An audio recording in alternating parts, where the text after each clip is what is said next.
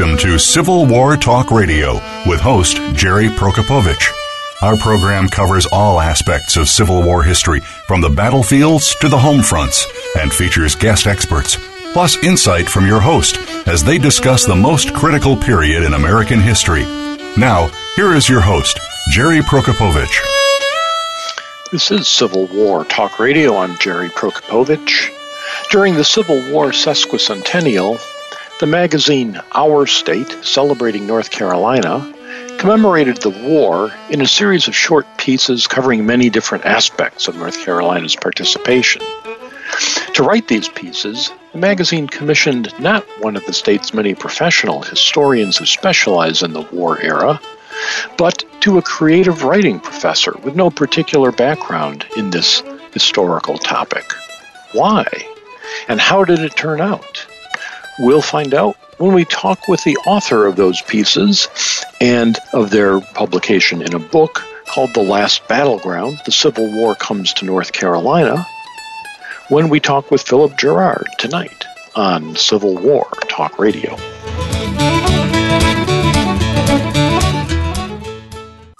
Streaming live, the leader in Internet Talk Radio, VoiceAmerica.com. This week's episode is sponsored by Simon & Schuster, publishers of Vicksburg, Grant's Campaign That Broke the Confederacy by Donald L. Miller. An epic you need to add to your Civil War library. Vicksburg recounts the crucial campaign that changed everything. Vicksburg analyzes General Grant's successes and failures at Vicksburg while he battled controversies and personal demons. Not just a military campaign fought across swamps, backwoods, and bluffs, Vicksburg also forced Grant into the role of liberator as he managed the slave revolts that toppled the South's economy while adding new soldiers and workers to the Union. Vicksburg is available now wherever you buy books.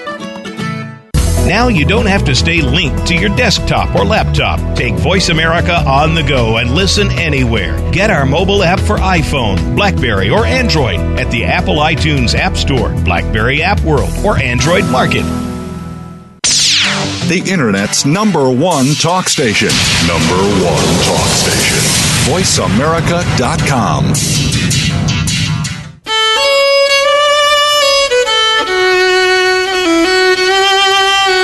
You are listening to Civil War Talk Radio. If you have a question or comment about our program, please send an email to prokopowiczg@ecu.edu. That's PROKOPOWICZG@ecu.edu. Now, back to Civil War Talk Radio. And welcome to Civil War Talk Radio. I'm Jerry Prokopowicz, coming to you tonight from the third floor of the Brewster Building on the campus of East Carolina University, but not speaking for the university or the Brewster Building or the crew who are noisily repairing the stairway outside my office, even as we speak. Just speaking for myself, and I know my guest will likewise speak not for his university or anyone else, just for himself, as we always do here. Well, they are still repairing the stairwells of the Brewster Building, and they will be doing so apparently for the next several months. The one nearest my office has 30 days of repair scheduled for it. But we're broadcasting here tonight from the building because doing the broadcast from home interferes with home life. It's not fair to the people at home, specifically Emily, actually the only person at home besides me, to be occupying a big space of the house and requiring everyone else to be quiet while I talk. That's just not going to happen and not appropriate. And so here we are in the Brewster, putting up with the noise, and with the headphones on, it hardly comes through, and apparently the engineer assures me you're not hearing it, so we can move ahead. Lots has gone on campus over the past week or two. Football is merging into basketball, and both sports. ECU is showing promise for the future, but losing in the present, so we're not going to talk about that at all. Had an interesting academic experience last Friday engaging in a pedagogical workshop program called Reacting to the Past that has students role play historical figures and then read primary sources about them, learn about the figures that whose roles they are filling, and interact with each other. And apparently it does encourage students to learn in different ways. So we did a practice one. I got to be Big Bill Haywood of the Industrial Workers of the World for several hours on Friday. I already used something like this in the Civil War course that I teach here at ECU, in which we do a one-day role play on the crisis of Fort Sumter and the secession winter. The Reacting to the Past series is supposed to take up half the semester, and I'm not sure I'm ready to commit that much time to role-playing in class, but it is an interesting technique, and it does seem to work well with students, at least in limited doses. Other things going on here on campus include the appointment of a new interim chancellor. The current interim provost is now the interim chancellor, Ron Mitchelson. He is a geographer, a colleague, a friend. I've worked with him when I was department chair. He was at one time department chair, then became provost. And I'm sure he will do an excellent job. He and I don't necessarily see eye to eye on the importance of the role of history, but I trust him to be honest and fair in his position, and will hopefully get a full-time permanent chancellor installed before too long, and hopefully somebody that the Board of Governors will not then proceed to drive out as they have done with the last two. Here at Civil War Talk Radio, moving back to the Civil War era, we have lots of interesting things coming up in the weeks ahead. Next week, the book you heard announced during the break, Donald Miller's new book, Vicksburg, Grant's Campaign That Broke the Confederacy, will be our topic. We'll have Professor Miller on the show.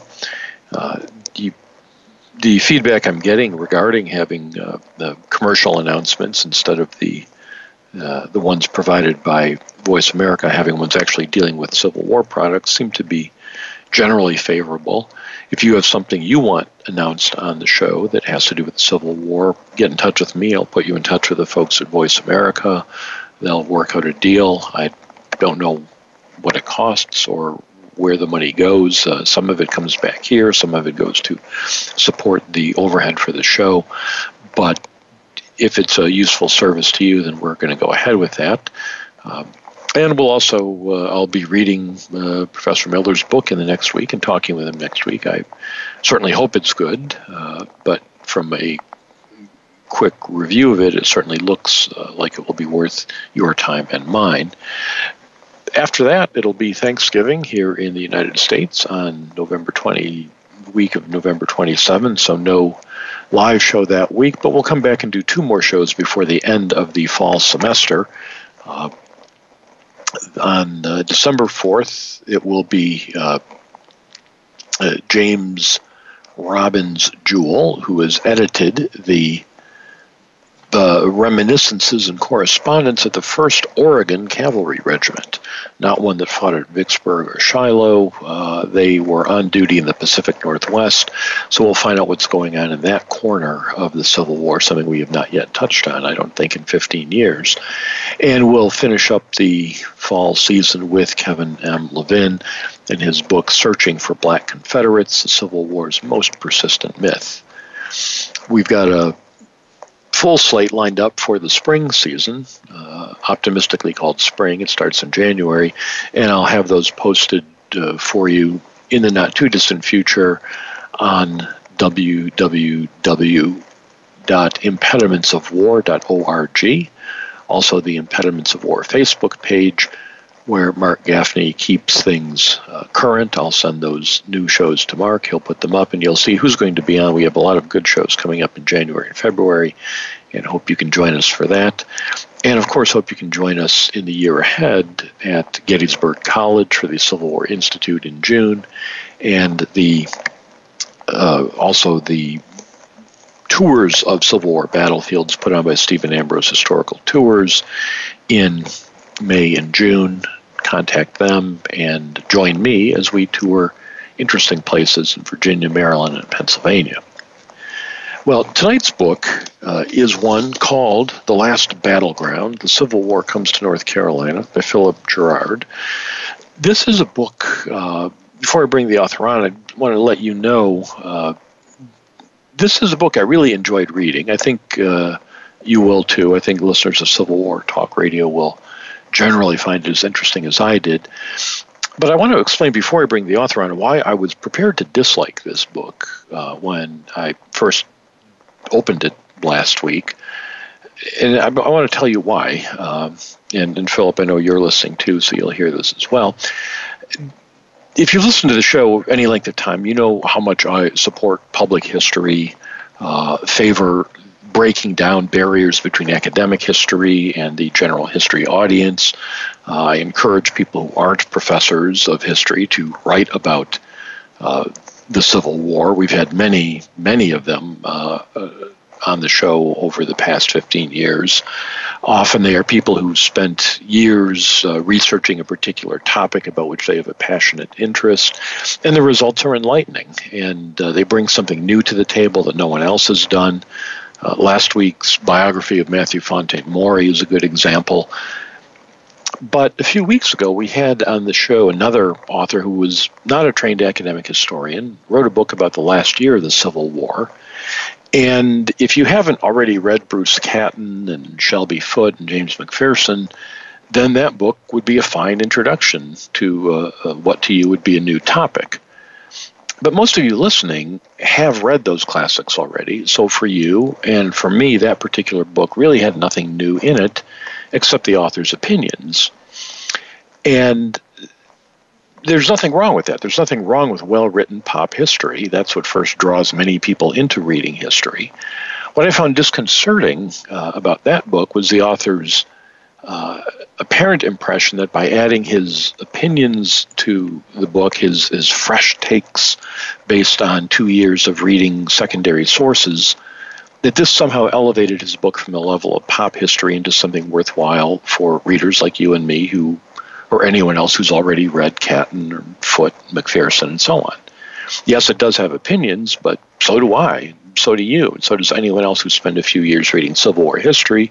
Most of us are happy to share those opinions with our friends at the Civil War Roundtable, but we're not under the delusion that someone shelling out $32 for a hardback book that has nothing new except those opinions would think, oh, that was worth it. So when I read the introduction to tonight's book, the author says he's someone new to the Civil War field when he started writing it. My initial fear was this was going to be another author who thought a few years of general reading makes you suddenly qualified to share your fresh takes with everyone, and we would benefit from them in some way. Fortunately, for all of us, I'm happy to say this book is not what I feared at all. I enjoyed it. I learned from it. I'm happy that we have the author, Philip Gerard, here tonight, and let's bring him in for a few minutes before our first break. Philip, are you there? I am certainly here. Thank you. Welcome to the show. I hope that was not too off-putting an introduction there. No, not at all. I think it's actually accurate. It's worth talking about that. So I'm glad you did, and it's a pleasure to be on your show. Well, let's start with that. Your day job, you teach creative writing at UNC Wilmington, not too far here from East Carolina University. What got you writing about the Civil War? Well, Elizabeth Hudson, who is the wonderful editor at Our State magazine, called me and said, we have the sesquicentennial coming up. We'd like you to do, a narrative for us. And I said, well, I could name on the fingers of one hand 5 great historians that I know personally who are better equipped. And she said, no, essentially they wanted me because I was ignorant. They wanted somebody who had no preconceived notions about it. And it appealed to me because I always tell my students, don't write what you know, write what you want to find out about. So your ignorance is satisfied by your curiosity, and if you do the job well, then you can bring something new and fresh to the perspective. So we decided that I would cover the war as if it were happening, as if it were not a settled thing. And what I was trying to do with that was to figure out a way to recreate what I thought was a very true and terrible suspense that the people who were fighting the war, enduring it on the home front, what whatever we're going through, because they didn't know how it was going to turn out. We have lots of information about what would happen at Gettysburg or what would happen to the South in general or how the surrenders might come about. But they didn't. They were living in the present tense and the now. And I wanted to try to capture that. And then the idea was to try to create a lens out of North Carolina through which we could look pretty much at anything to do with the whole war. And North Carolina turned out, for many reasons, to be the perfect state to do that with.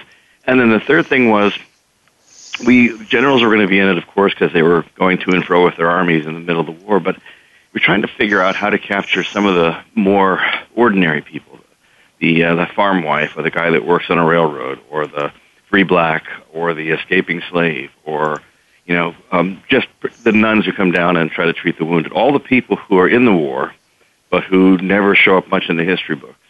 That was really what the project was about, and so I took a deep breath and jumped into it and spent 4 years doing the best I could to find out what in the world was happening out there. So these pieces appeared. This book, The Last Battleground, has, I think it's 43 chapters, each of them just a few pages long.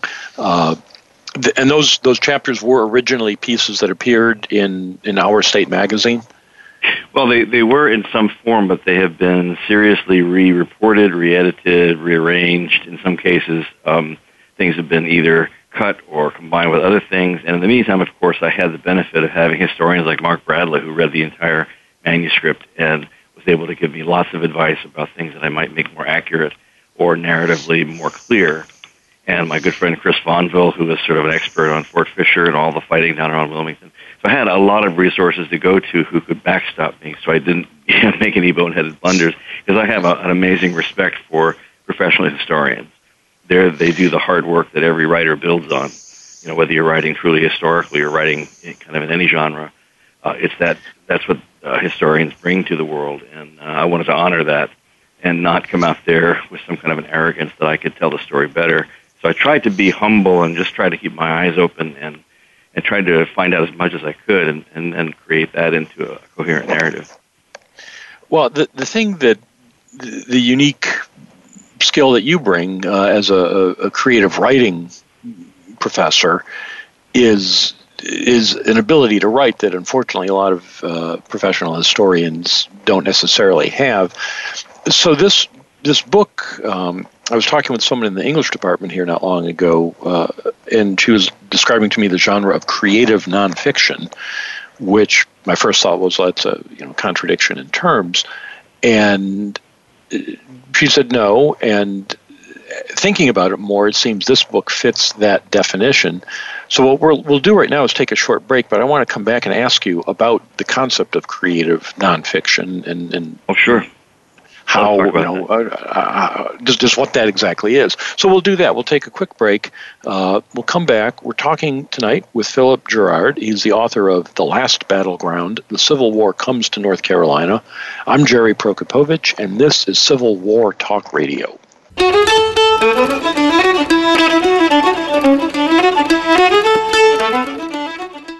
Stimulating talk gets those synapses in the brain firing really fast. All the time. The #1 internet talk station where your opinion counts. VoiceAmerica.com.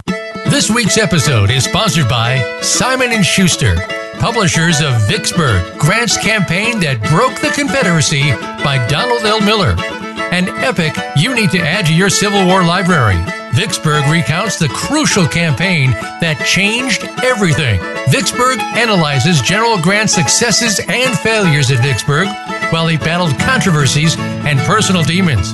Not just a military campaign fought across swamps, backwoods, and bluffs, Vicksburg also forced Grant into the role of liberator as he managed the slave revolts that toppled the South's economy while adding new soldiers and workers to the Union. Vicksburg is available now wherever you buy books. Psych Up Live with host Dr. Suzanne Phillips offers a psychological perspective on coping with common and current life issues. This show addresses topics as varied as marital stress, insomnia, depression, raising teens, campus violence, and building self-resilience. Listen in as Dr. Phillips and her guest experts share the latest in books, findings, and information that will inform and enhance your life journey. Psych Up Live is heard every Thursday at 2 p.m. Eastern Time, 11 a.m. Pacific Time on the Voice America Variety Channel. Have you had a chance to check out Voice America's online magazine and blog? If you love our hosts and shows, check out articles that give an even deeper perspective, plus topics about health and fitness, movie reviews, philosophy, business tips and tactics, spirituality, positive thought, current events, and even more about your favorite hosts. It's just a click away at blog.voiceamerica.com. That's blog.voiceamerica.com. The Voice America Press Blog. All access, all the time. Streaming live. The leader in Internet talk radio. VoiceAmerica.com.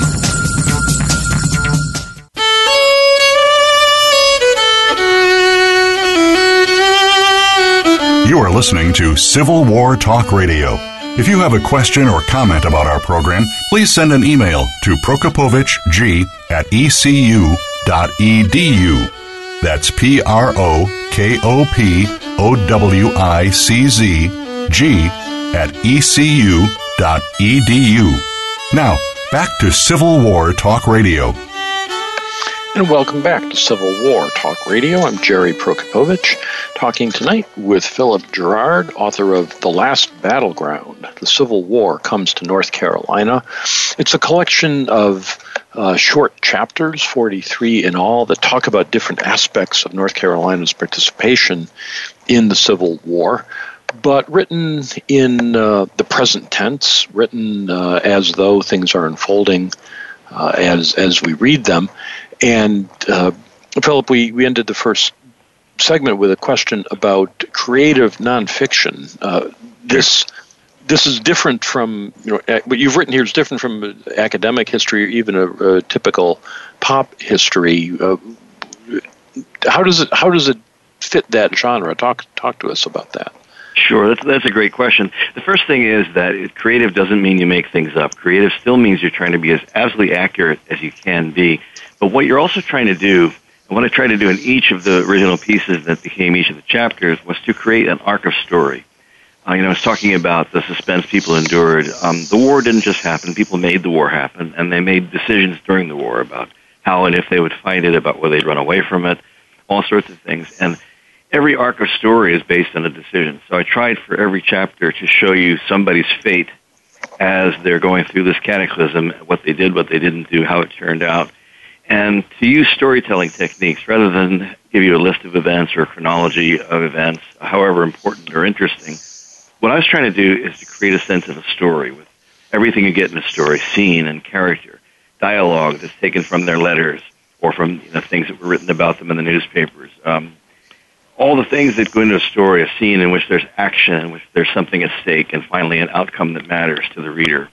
And in that way, kind of capture the drama that they were living through in a way that feels a little more intense and gripping than, the mere recitation of the facts. And also, I think, to try to think through the way these things are normally written about and try to come up with language that was original, that could capture the kind of things they were doing without it just being the sort of hackneyed phrase that you always hear, corpses stacked like cordwood or what have you, to try to get beyond language like that and to find a fresher way to simply talk about the way people were living through that period. I mean, that's a real challenge because so much has been written about the Civil War. I mentioned Bruce Catton during the introduction, and every time I find myself rereading something of his, I think this style is so different from what other people do, and no one else could really get away with it. But after half a dozen paragraphs, I'm used to it, and I'm into it, and it's great, and I can read it all day. But it's not something I would train a student to do, or I wouldn't enjoy reading an imitator doing it. So the challenge of finding a unique voice, as he had, and as you present here, it seems to me really an extraordinary one. It is, and one great thing that helps is to be able to find the words of the people who are actually going through the events described. So from their diaries, from Julius Leinbach's diary of the regimental band of the 26th North Carolina. He's a Moravian bandmaster. They go into the army basically so they don't have to kill anybody. But he goes through the entire war basically in that. But kept the diary the entire time, and his words are quite eloquent, as are the words of the people who penned letters. That you can really figure out what was on their mind, and that can kind of give a texture to the narrative that helps you become more original by having to live up to what they're writing. You use a lot of manuscript sources, a lot of letters and diaries. You quote from them and clearly rely on them. You don't use the typical scholarly apparatus, though. There are no footnotes or endnotes. So that's a little bit disconcerting to the reader if they're, depending what they're looking for, I guess. Because I guess after a few chapters, you built a level of trust. I feel, okay, this guy knows what he's talking about. When he cites his diary, I can look in the bibliography. He's found the diary. But I don't know when you're, if I want to teach something in class, I say, I want to read more from that source. There's no footnote to that source. Did you ever consider adding that kind of apparatus? We talked about it. It was the publisher's decision to market it as a trade book, which means that they don't usually do the scholarly apparatus. And they also wanted me to write kind of an epilogue that would kind of bring the book in for a landing. And that and the earlier kind of introductory pages sort of are meant to give a context for how I found out what I found out and how I'm presenting it and why I'm doing it this way. And, I think it's a reasonable argument to have. When I did the original pieces for the magazine, I was not footnoting because you don't generally footnote in magazine work. So I had the sources, but I wasn't, doing careful footnotes that way. So, it's a reasonable thing to expect, I guess, for certain kinds of books. The decision was made that this was not going to be an academic text. This was meant in a way, I guess you'd call it a gateway book. It's not, there are people like you that probably found very few surprises in the book. But I think my hope always when I'm writing about history is to awaken an interest, to get people to say, wow, that's something I'd never even thought of. I didn't know the Cherokees fought for the Confederacy, or I didn't know there was an outfit called the Heroes of America, headquartered right down from the State House, or I didn't know there were nuns on the battlefield.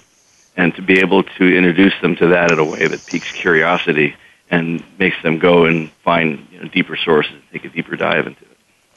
I think that's an excellent characterization, a gateway book, and with these little, very digestible chapter-length, short chapter bits, I found myself, reading one, saying, okay, I knew there were Cherokees in the war, but I didn't know much about them, and I'm not ready to sit down and read a monograph about it because there's too much else to read.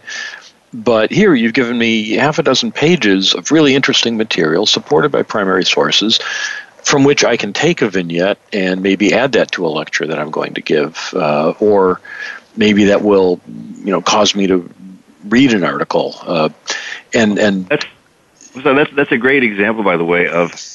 I was trying to tell. I think that the subtitle "A Love Story" because William Holland Thomas, who was the white chief of the Cherokee, he really has two loves. One of them is the Cherokee people, and then the other is the woman he falls in love with. And so I can tell the story of that very, very bizarre chapter in a way in American history through a love story of a very, very intensely passionate individual. And your comments are well taken, and the people have reacted to the book in different ways, and the reactions I love the best are the ones that begin, I don't really like the Civil War much, or I'm not interested in it, but I picked up your book, and that's the reader that I love to grab because they're not going to read, they're not going to pick up the typical Civil War tome and the scholarly treatise and maybe not even Bruce Catton, but they saw this on a shelf, it looked appealing, they picked it up, and they got hooked on it, and then that might lead them into a deeper appreciation of history. And what I guess I'll add from the other angle, and most of the people listening to us right now who are interested in the Civil War, they wouldn't be listening to this podcast if they weren't. Sure. They will also find a lot of interest in this book. I mean, the Shelton Laurel massacre I'd heard of it. I'd read Phil Paladin's book about it. But this reminded me that, oh, yeah, I know about this. I remember this. But again, if I needed if I needed some details for a lecture, for a talk I was going to give, rather than reread someone else's whole book, here is a brief synopsis, but well told and colorful and has a story arc. Let me ask about the story arc question. The book as a whole, how did you structure that? It doesn't come across as 43 random stories. The idea in editing them toward a book was that it should tell a coherent story, and it can't be purely chronological just simply because some of the stories I wanted to follow out to their end, and their end may be past the beginning of a story that follows it. But I tried, not to begin with the surrender. I tried to begin with, secession and try to march through in a somewhat logical way, and there are things, there are characters and places who sort of appear differently throughout. When I did the original series, part of the the challenge was I had very little notice to begin it. And so rather than taking a year or two to research everything, order it, and dive into that, I sort of had, would put out one while I was researching the next one. And the happy accident was that I would be hearing from people who would say, hey, I saw that piece in the magazine, and my great-great-granduncle left behind a trove of letters. Do you want to see those? And so I got what is really, as you know, I'm sure as a researching historian, the hardest thing to find out about are the ordinary people. The generals all leave behind their memoirs, the statesmen all leave behind their memoirs and their papers, but the ordinary farm wife in the Piedmont struggling to get in the crop while her husband is up at Petersburg, she writes a letter to Governor Vance, and Zebulon Vance writes back, and because he's the governor, her letter is now preserved. But there are many other people who wrote back and forth in the armies, to the home front in the armies, and their stuff is in a shoebox somewhere. Some descendant has it.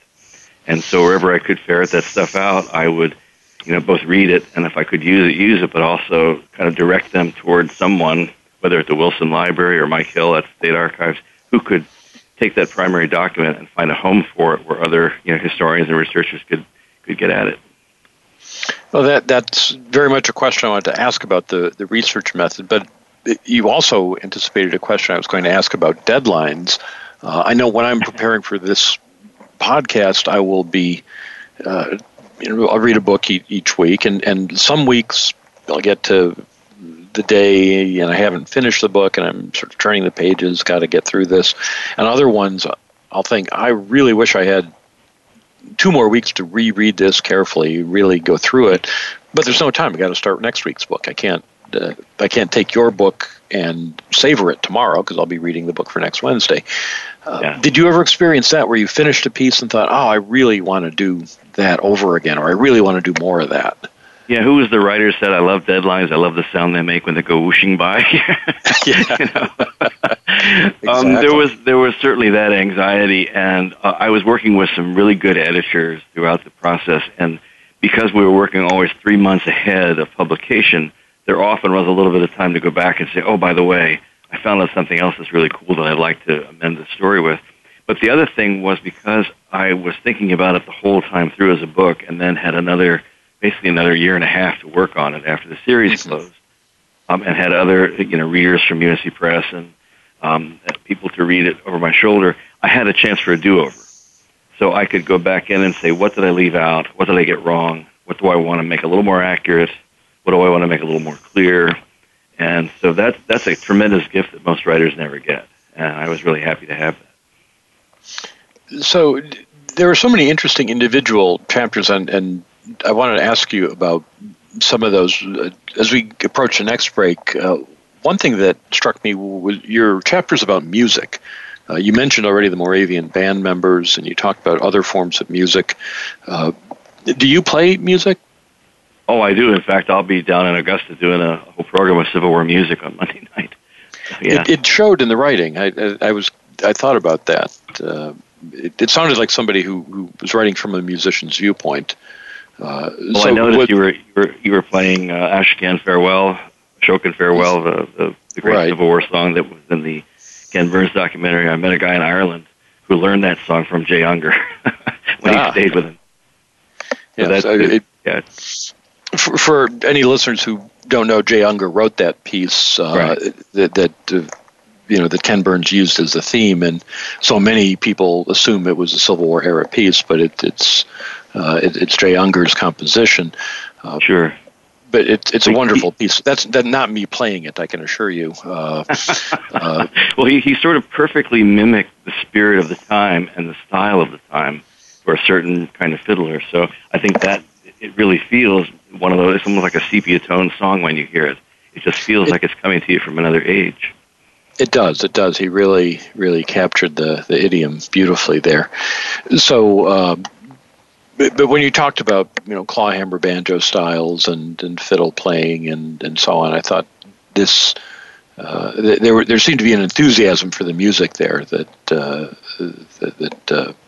just came through in the writing.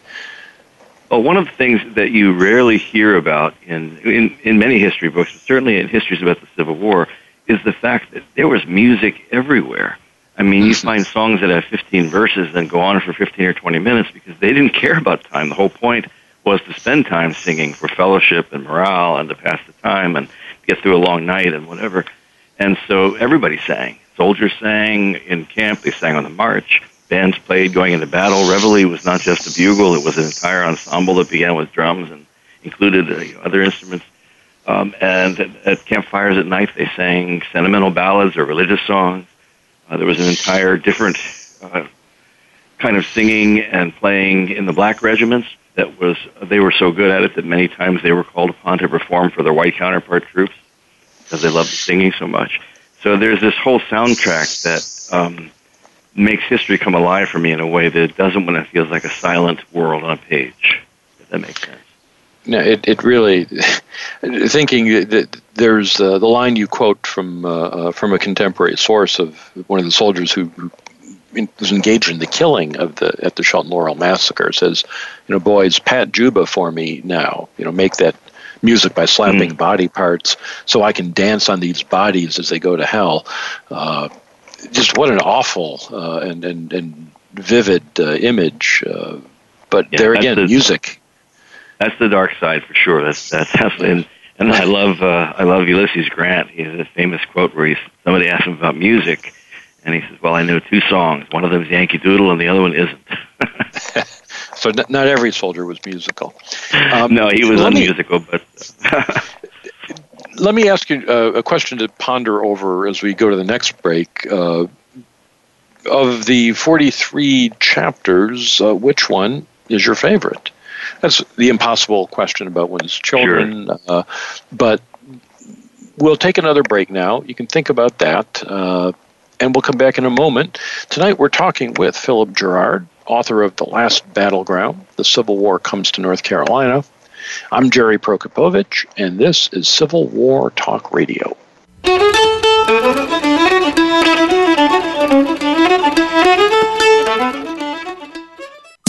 Streaming live, the leader in Internet Talk Radio, VoiceAmerica.com. This week's episode is sponsored by Simon & Schuster, publishers of Vicksburg, Grant's Campaign That Broke the Confederacy by Donald L. Miller, an epic you need to add to your Civil War library.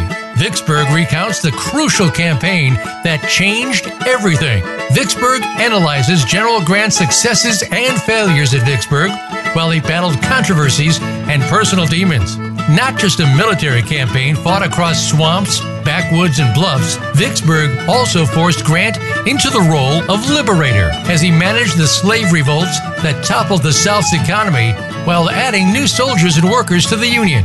Vicksburg is available now wherever you buy books. If you think you've seen online TV before, let us surprise you. VoiceAmerica.tv is online now. The leader in live Internet talk radio has done it again. Multiple channels, a state-of-the-art viewing experience, live and on-demand programs streaming 24 hours a day. It's exactly what you want, when you want it. VoiceAmerica.tv. From health and wellness to business, sports, and everything in between. Discover our new world. Visit VoiceAmerica.tv now and experience the future of online television. VoiceAmerica.tv. Stimulating talk gets those synapses in the brain firing really fast. All the time. The number one Internet talk station where your opinion counts. VoiceAmerica.com.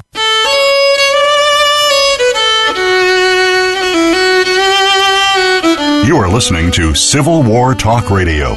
If you have a question or comment about our program, please send an email to prokopovichg@ecu.edu.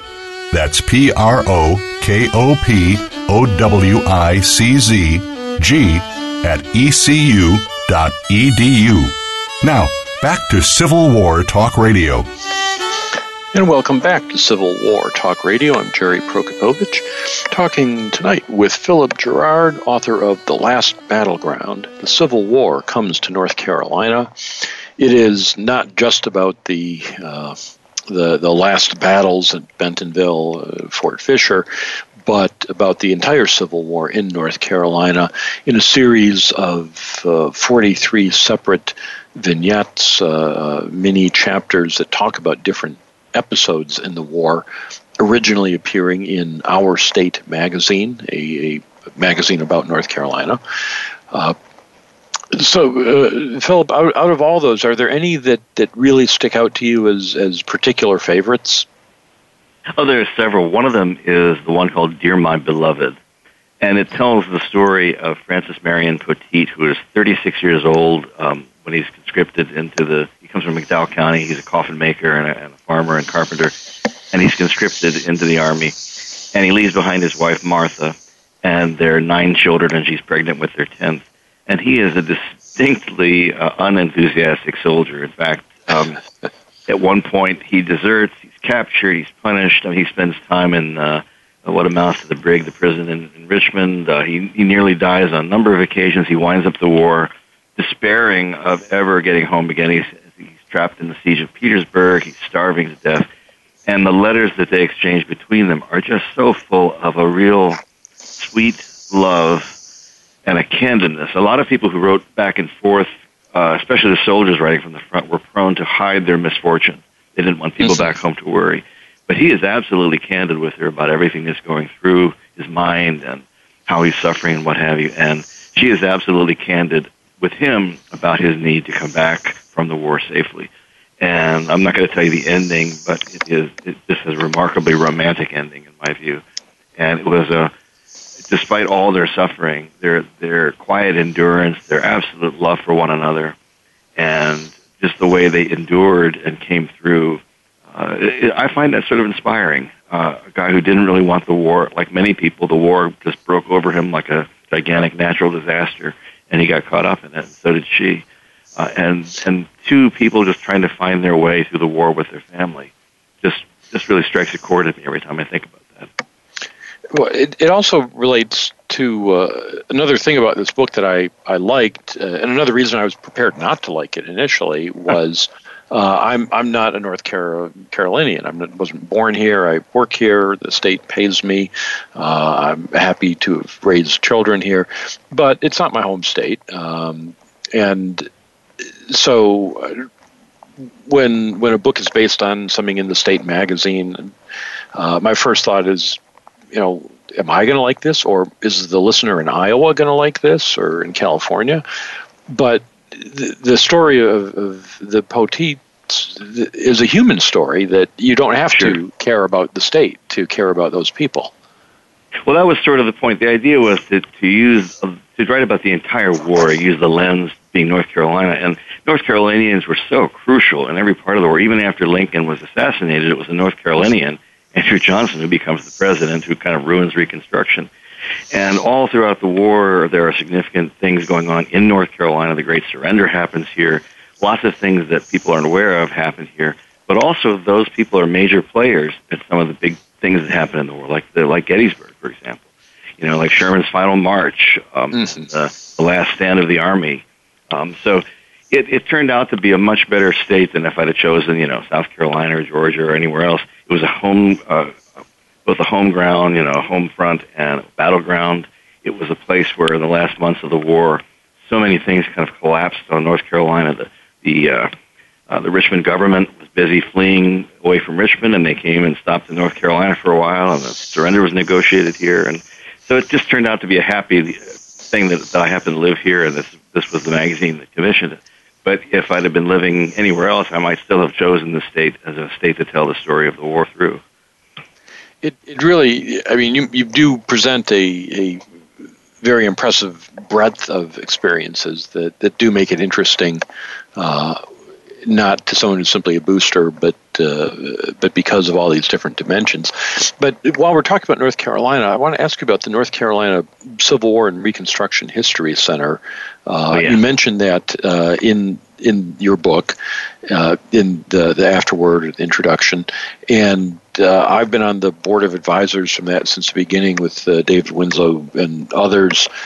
Sure. I've talked, listeners, I've mentioned it to you before, a project going on here in North Carolina to create a history center that would not just be another Civil War museum, but would tell the story, Philip, much as you've tried to tell it, to be inclusive and describe the experiences of many, many different North Carolinians, from the top ranks of the Army, the soldiers, the home front, the enslaved, the free, immigrant, native-born, and so on. Do you have any thoughts on how the center is doing? There's some pushback in Fayetteville recently. We've had good meetings with people who represent the government of Fayetteville and state. We've been working very closely with the Superintendent of Public Instruction, State Board of Education, the legislature, and of course everybody's waiting on the budget. We're in that budget. It'll be part of the Division of Cultural Affairs. I think it's a hugely important enterprise, and I think it's really hugely important now because one of the things I learned early on in doing the project was that the Civil War is a very complicated thing, and all those simple narratives that we learned in 5th grade during the one little unit on the Civil War turn out not to really be what it was about and how it started and what it involved, and you really have to go back and do a deep dive into the whole culture of slavery, and you've got to talk about what people's motives were, both the government's motive for seceding and the individual person's motive for either signing up or not signing up on one side or the other. And it makes it more, not less interesting to do that, but it also means you've got to take a hard look at the things that maybe are not always pleasant stories to look at. So as you were doing this research for these pieces and writing them both for the magazine and later for the book, what was the most surprising thing that really contradicted what you thought you knew about the war that you came across? The most surprising thing of all was that, I'd always been taught in the various history courses I had in high school or grade school that, the enslaved black people in the South were just simply kind of waiting around for the guys in the blue suits to come down and rescue them. And really what I found was a very active culture of subversion, you want to call it, both in the plantations and in the western part of the state, especially when after the Confederacy was being threatened on the eastern side, where slaves were being taken wholesale out into the western counties, and those slaves began organizing in ways to get escaped Union soldiers over the mountains to Tennessee or to get other slaves a chance to escape. And they were self-liberating all along the line of Sherman's March. Some of them signed up and fought here in Wilmington, where I am at Battle of Fort Fisher and the Battle of Forks Road, where there's soon to be a really beautiful piece of art commemorating that. And people like Abraham Galloway, came down. He had escaped slavery, came back as a spy, and a broker who actually helped them to form regiments of black soldiers. So there was a tremendously active role that the African American community played, both enslaved and free, that I think often just sort of gets swept away in the sort of Lee Grant simplification of the blue guys fighting the gray guys. So, there are many colorful stories within that, as you tell here. What about individual characters? You mentioned some who really moved you. Was there anybody that you came away really not liking? Oh, well, General Pickett, who by the end of the war was probably both alcoholic and, if not insane, at least had periods when he was not right in the head, but hanging 22 captive Union soldiers in Kinston, which constituted a war crime, according to Edwin Stanton, Secretary of War. and then he has to leave America in disguise to Canada to hide out until his friend Grant makes it possible for him to come back after the war. But he really turns out to be a sort of despicable character in my book. It's very hard to find, and even in his own army, there's the famous, whether it's a true story or not, I don't know, but supposedly at some point he encountered General Lee after the war in Richmond, and General Lee turned and snubbed him and wouldn't even recognize him on the street. There's and again, I'm trying to remember the source where I saw it, where Lee actually sees Pickett after Five Forks on the way to Appomattox. Says, "Is that man still with the Army?" Yeah, he has no use for Pickett. That's for sure.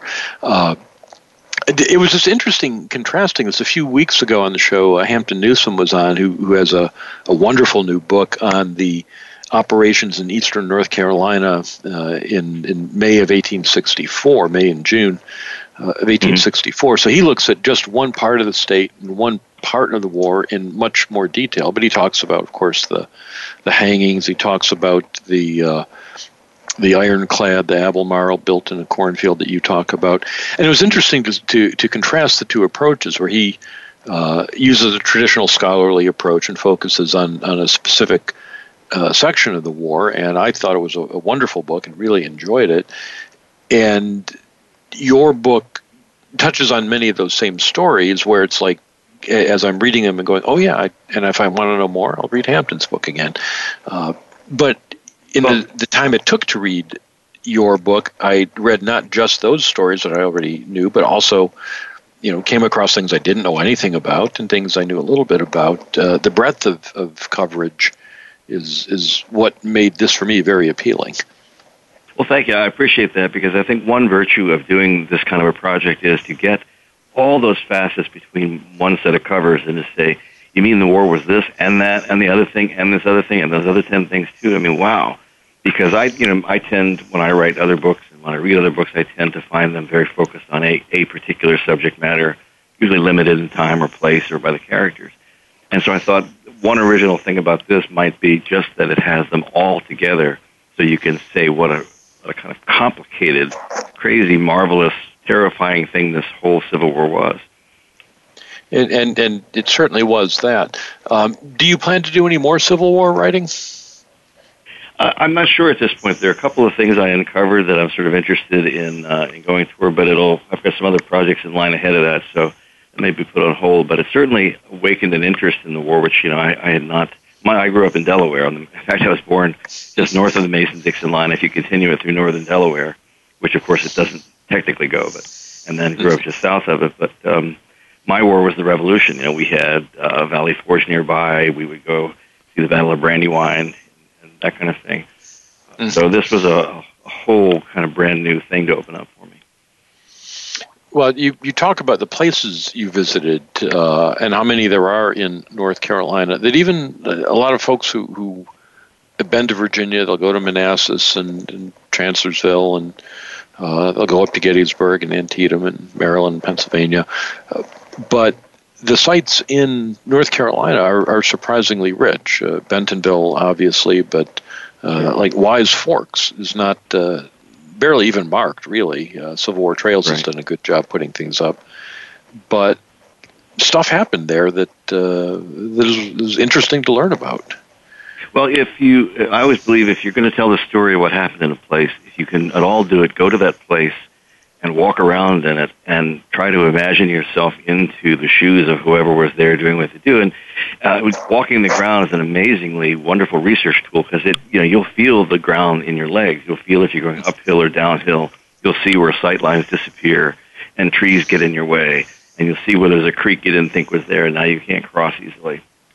And it is a much better way of understanding how that stuff unfolded than just looking at a map of the battlefield, which always sort of looks like a chess game. It's all very neat, and the topography really isn't much marked usually. And I find it tremendously helpful to get out there. And the same goes for the built environment, for going inside of forts or prisons or whatever's left of them, walking through the cemeteries where the dead were buried. All those things to me are quite resonant with imagination and memory. They absolutely are, and this book is resonant with imagination and memory as well. I would like to talk about it for another hour, but unfortunately we are out of time. So I will just say, listeners, you don't have to be from North Carolina or even live here to thoroughly enjoy The Last Battleground, The Civil War Comes to North Carolina, written by Philip Gerard, who's been our guest tonight. Philip, thanks so much for being on the show. Oh, it's been my great pleasure. Thanks for having me.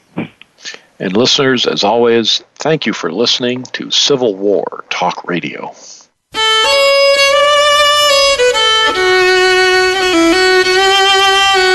Thank you for embarking on a part of American history this week. Civil War Talk Radio with Jerry Prokopowicz can be heard live every Wednesday at 4 p.m. Pacific Time, 7 p.m. Eastern Time on the Voice America Variety Channel. Have a good week.